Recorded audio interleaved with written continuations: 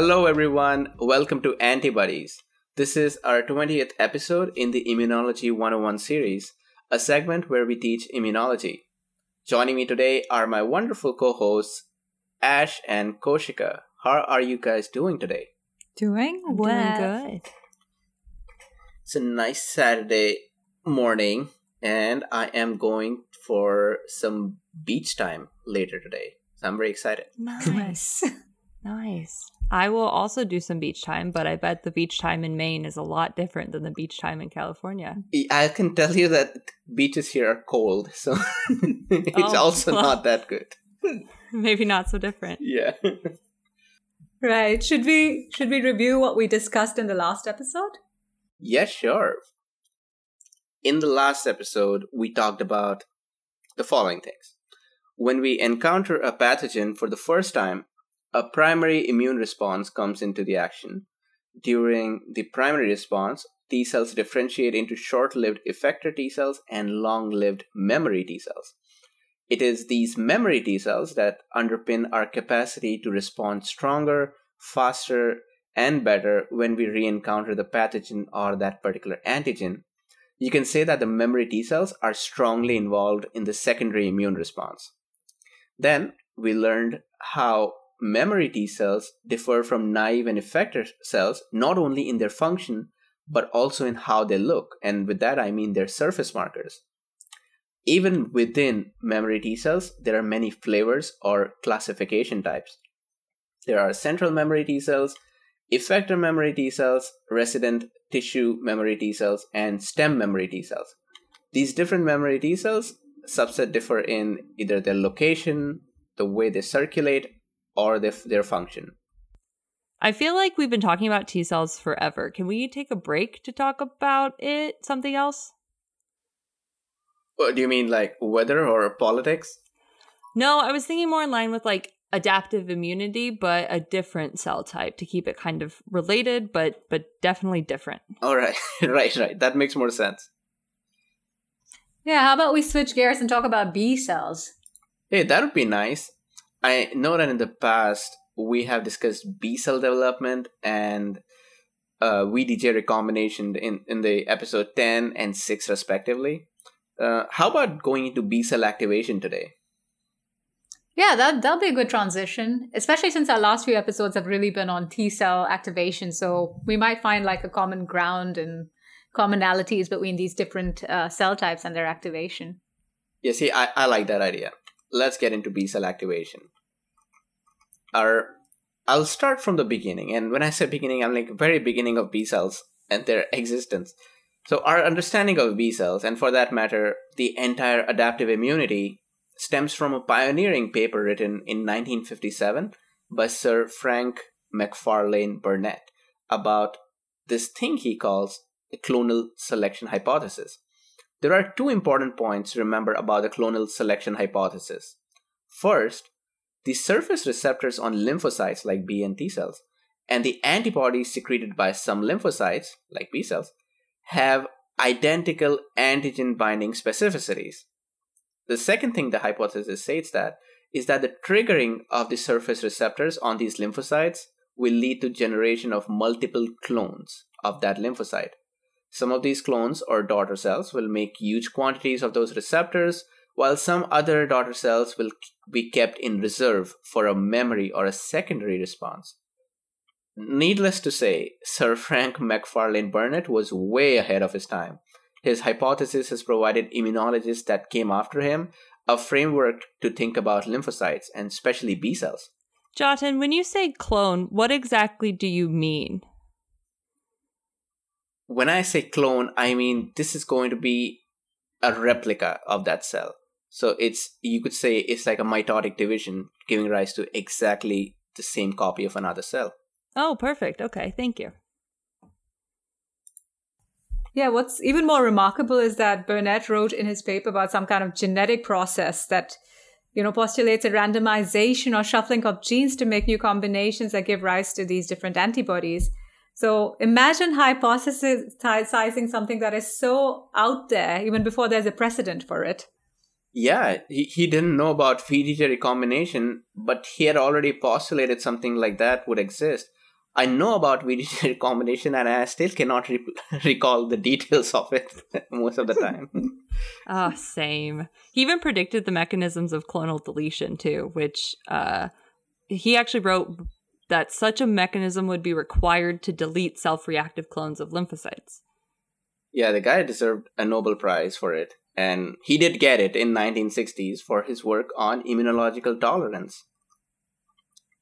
Yeah, thanks for recapping all of that history about B cells.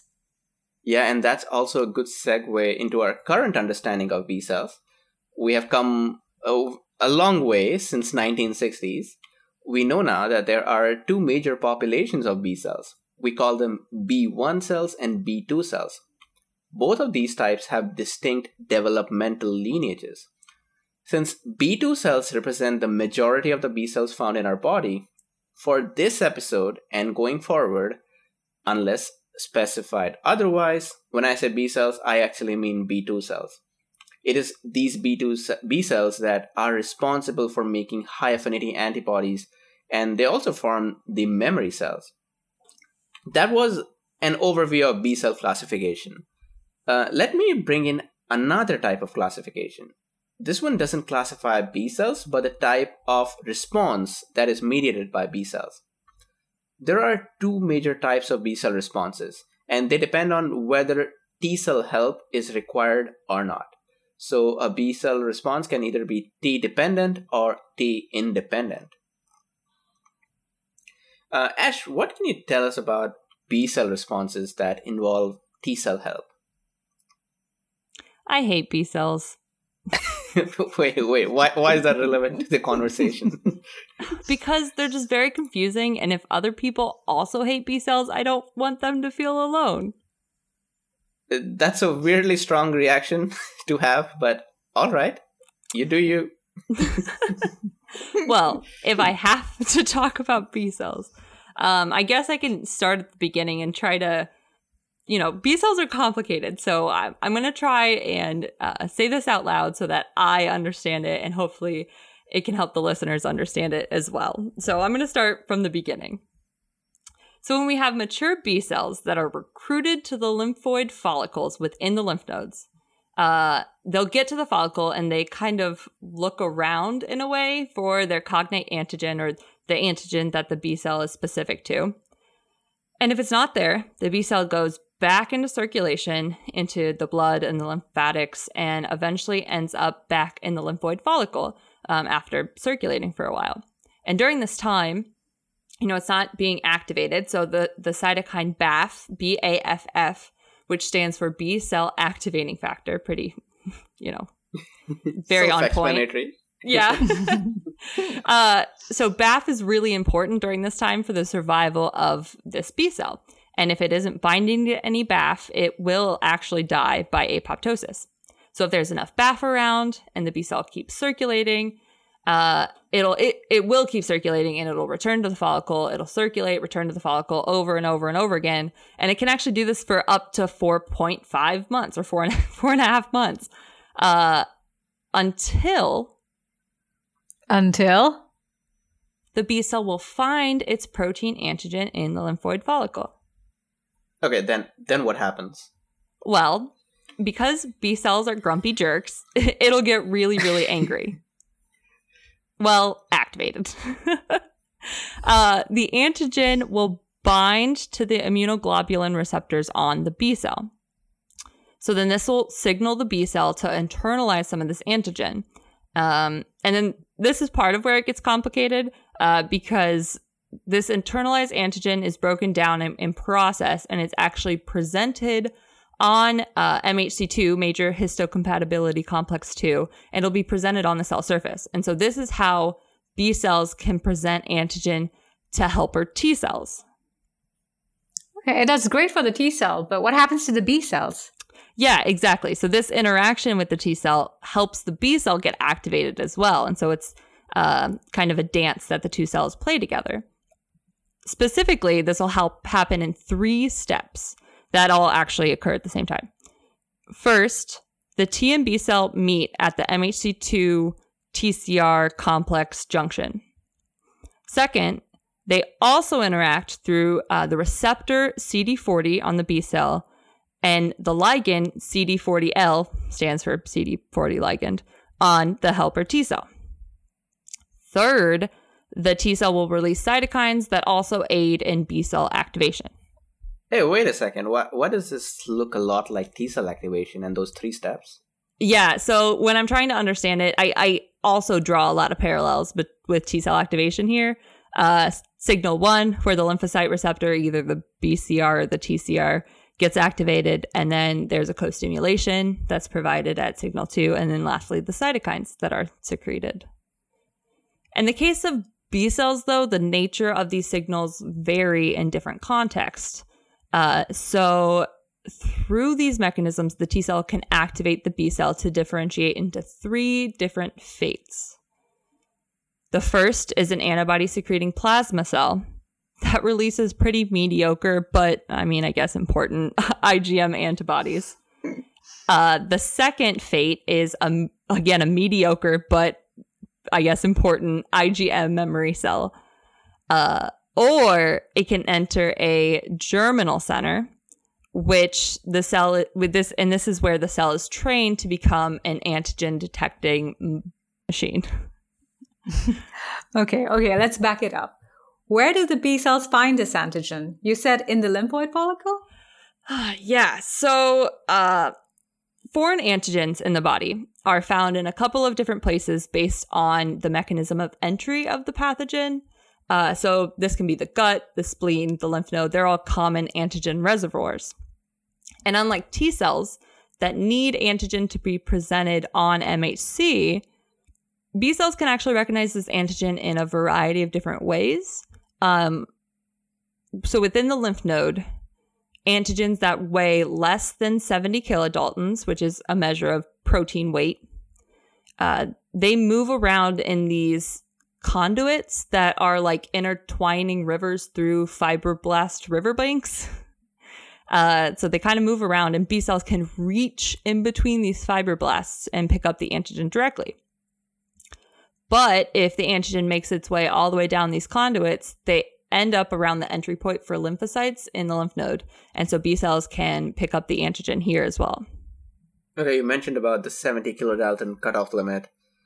What if this antigen is larger than 70 kilodalton? So if the antigen is larger, it doesn't actually go through these conduits. It's too big for them. So there's a specialized kind of macrophage that's called the subcapsular sinus macrophage. Okay, so where are these subcapsular sinus macrophages located? In the subcapsular sinuses. Okay. I'll try to put it in an easier way. What do they do? And please talk in English so that I can understand. What does that word mean? Yeah, so you're really testing the limits of my B cell knowledge here, but the subcapsular sinuses, from my understanding, refers to the space between the cortex and the capsule of the lymph node. The capsule's the outermost layer of the lymph node, and these subcapsular sinuses provide passage for the transportation of lymph. Okay, that makes sense now. So coming back to those subcapsular sinus macrophages, these cells are special and really cool because they don't phagocytose as much as some of their counterparts, but they do express a lot of cell surface molecules that actually are like kind of sticky and trap any large antigen that's hanging around. Antigen that is enveloped in that compartment can also be captured in this way. The subcapsular sinus macrophages can then present this antigen to B cells to activate them.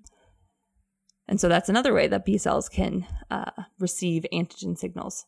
And then there's another way too, that antibodies that stick around from like a previous infection, they can bind to the antigen when it enters the body because it's kind of just hanging out looking for its cognate antigen to help mount an immune response upon secondary infection. And this antigen-antibody complex can also bind to immune cells that have Fc receptors, and then that antigen, antibody, immune cell combo there will move along to the lymph nodes, and the antigen will kind of tag along, and eventually will also meet their cognate B cell receptor. And there's actually a lot more ways too that the B cells can receive antigen throughout the body. That's all like exciting, but I think we need to keep going beyond how B cells receive antigen to the point with what happens after they receive antigen. Yeah, you're probably right. And I think I would like to be done talking about B cells for now. Ash, B cells, they share a lot of interesting things with your favorite T cells. Yeah? Like what? Do you guys remember the last episode when we talked about the immunological synapse that a T cell makes with an APC or antigen presenting cell? Oh yeah, that was pretty cool. Well, then you should remember that we said it's a connection between two cells where at least one cell is an immune cell. So similar to T cells, B cells also make immune synapses. When a B cell recognizes its cognate antigen on the surface of a cell, it forms an immunological synapse as well. And this happens in a pretty cool way. First, a few of the B cell receptors will find the antigen at the initial contact site. Based on those signals, the structure of the cell membrane on this B cell will change, and about 50 to 100 B cell receptors and other related signaling molecules, they will form a cluster at the surface. Then, the B cell membrane will spread over the membrane of the other cell that the antigen was found on. I really urge you guys to look this up because it is a very dramatic process, and it's one of those things that you can capture on a video and feel good about immune cells. Oh, dang. And they do this. So B cells do this so that there is maximum antigen to B cell receptor contact. Then the membrane contracts and the antigen receptor complex gathers around to form a small cluster. Yeah, that sounds like Elastigirl from The Incredibles. Or Miss Marvel. Yeah, it does. And I guess this is not something specific to B cells. A lot of cells do this where they would gather around another cell or another stimulus if it helps them to start a signaling cascade through that. Anyway, and then after that, all kinds of other molecules that are important for the BCR signaling, they come in, like Ig alpha and Ig beta. These are co-receptors that hang out with the BCR. And there are tyrosine kinases downstream of it. For example, this tyrosine kinase called LYN, spelled Lyn. And then all kinds of adhesion molecules will surround these receptors like the outer ring of a bullseye. And this is the immunological synapse. Okay. Kaushika, can you tell us what happens after this immune synapse is formed? Yeah, sure. So when an antigen binds to a B cell, it triggers a series of events that activate the cell. So within seconds, the B cell receptor clusters together thanks to these fluidic areas on the cell membrane, which are called lipid rafts. And this clustering will activate intracellular kinases, such as LYN, as you mentioned, Lyn, and FIN, which is FIN. LYN then phosphorylates the ITAM, the immunoreceptor tyrosine-based activation motif, tyrosine residues on the Ig alpha and beta receptors, allowing the binding and activation of downstream kinases, and more proteins are activated in the signaling cascade. Have we talked about ITAMs before? Yes, we have. ITAMs are a conserved sequence of amino acids with tyrosines in specific places. Like Kaushika mentioned, in case of the B cell receptor signaling thing, the Ig alpha and Ig beta receptors have this. And it is these tyrosines in these motifs that get phosphorylated by this tyrosine kinase LYN in the case of B cell signaling. And a similar thing happens in T cells as well, which Natalie and I discussed in the episode 17 when we were talking about T cell activation. Okay, so it looks like all this begins when the antigen binding to the BCR. So I have a question. Is the binding of the antigen to the BCR, is that all you need for B cell activation? That's a good question. When immunologists look for proteins that were in close association with the BCR, they found 3 transmembrane molecules, CD19, CD21, and CD81. Now, the functions of these receptors is very peculiar. They work as co-receptors. So some antigens are presented to the BCR bound with complement components. Now, CD21 binds directly to certain complement antigen complexes, and this also leads to the activation of the B cell. So what do these co-receptors do exactly? Yeah, so they more or less act like a rheostat. So these co-receptors can increase or decrease signaling thresholds, making it more or less likely for the B cell to signal. They also assist in signal amplification. I like that rheostat analogy because that's literally what a rheostat does. It reduces or increases resistance. And you could say that it's the kind of resistance in terms of signaling. Anyway, so signaling is cool. That's what I did my PhD on. But I want to move away from signaling. I've always wondered if B cells can interact with other antigen-presenting cells. What do we know about that? Yeah, that's also another great question. And to briefly answer, yes, B cells do interact with antigen-presenting cells, and they do so for selfish reasons. They can acquire antigens from other antigen-presenting cells, and there are 2 main mechanisms that B cells use to acquire antigens. Now, the first mechanism involves the release of proteolytic enzymes into the synaptic junction between the B cell and the antigen-presenting cell. Now, these enzymes will cleave the bond between the antigen and the cell, and this will allow the B cell to kind of like grab it, internalize the antigen with its B cell receptor. Imagine being a hard-working DC, finding antigens from the tissue and migrating to the lymph nodes to show it to the T cells, only to end up getting your antigen snatched away from you by a stupid B cell and claiming it as if they did all the hard work. Ash, I'm starting to see why you hate B cells. Yeah, we should talk about the mean things cells do to each other sometime. But for now, though, let's come back and discuss the second mechanism, which might also be a slightly mean mechanism. But the second mechanism is a bit more unusual, and it involves the B cell using its actomyosin fibers to physically pull the antigen from the surface of the antigen-presenting cells into the B cells. Now, this, as I said, is a process which is known as mechanical pulling or antigen extraction by membrane invagination. Now, once the antigen is internalized, the B cell can process it and present it on the surface with MHC2 class 2 molecules, which then can activate helper T cells and initiate an immune response. So basically, the B cell can bully other APCs to give them their antigen like they're bullies in high school stealing lunch money.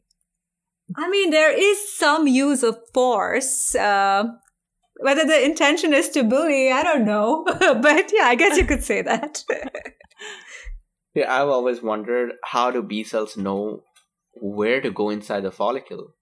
Isn't it a very complicated structure? Yeah, indeed, it's actually quite a complicated structure. Let's continue this discussion later. Oh, thank goodness. Okay, Ash, we get it. You just hate B cells. Okay, as someone who hates B cells, Ash, can you summarize what we've talked about today? Yeah, whatever. Okay. This will help with my understanding too, so this is good. Okay, so, all right. So we talked about how B cells express a BCR, a B cell receptor with a specific antigen specificity. And the recognition of their cognate antigen will lead to B cell activation. We also talked very briefly about how B cells are classified into 2 major populations. So we have B1 cells and B2 cells, and the B2 cells are making the high affinity antibodies and forming the memory cells. Yeah, and so then we talked about how the B cell responses are classified, and the B2 responses are classified into 2 major types. So this will be T cell dependent or T cell independent. Then when the B cell finds its cognate antigen, it gets activated and internalizes the antigen, which is then presented on MHC2 on the cell surface. We also talked about how B cells are very mean cells because they'll steal antigens from other APCs by physical force or through enzymatic digestion. I think this is all about B cells, I feel like we're running a defamation campaign against B cells. Oh, they're not very nice cells. Anyway, I think this would be a good point to wrap up the discussion. Thanks a lot, Kaushika and Ash, for this wonderful discussion. I want to extend a shout out to Eugenio for contributing with the contents for this episode. For our audience, if you're interested to know more about our science communication endeavors, please check out antibodies.org. You can find out about our blogs and podcasts there. If you have any questions or suggestions, you can email us at antibodies1@gmail.com. With that, I'm your host, Jatin Sharma, signing off until we meet again. Bye-bye. Bye. See you.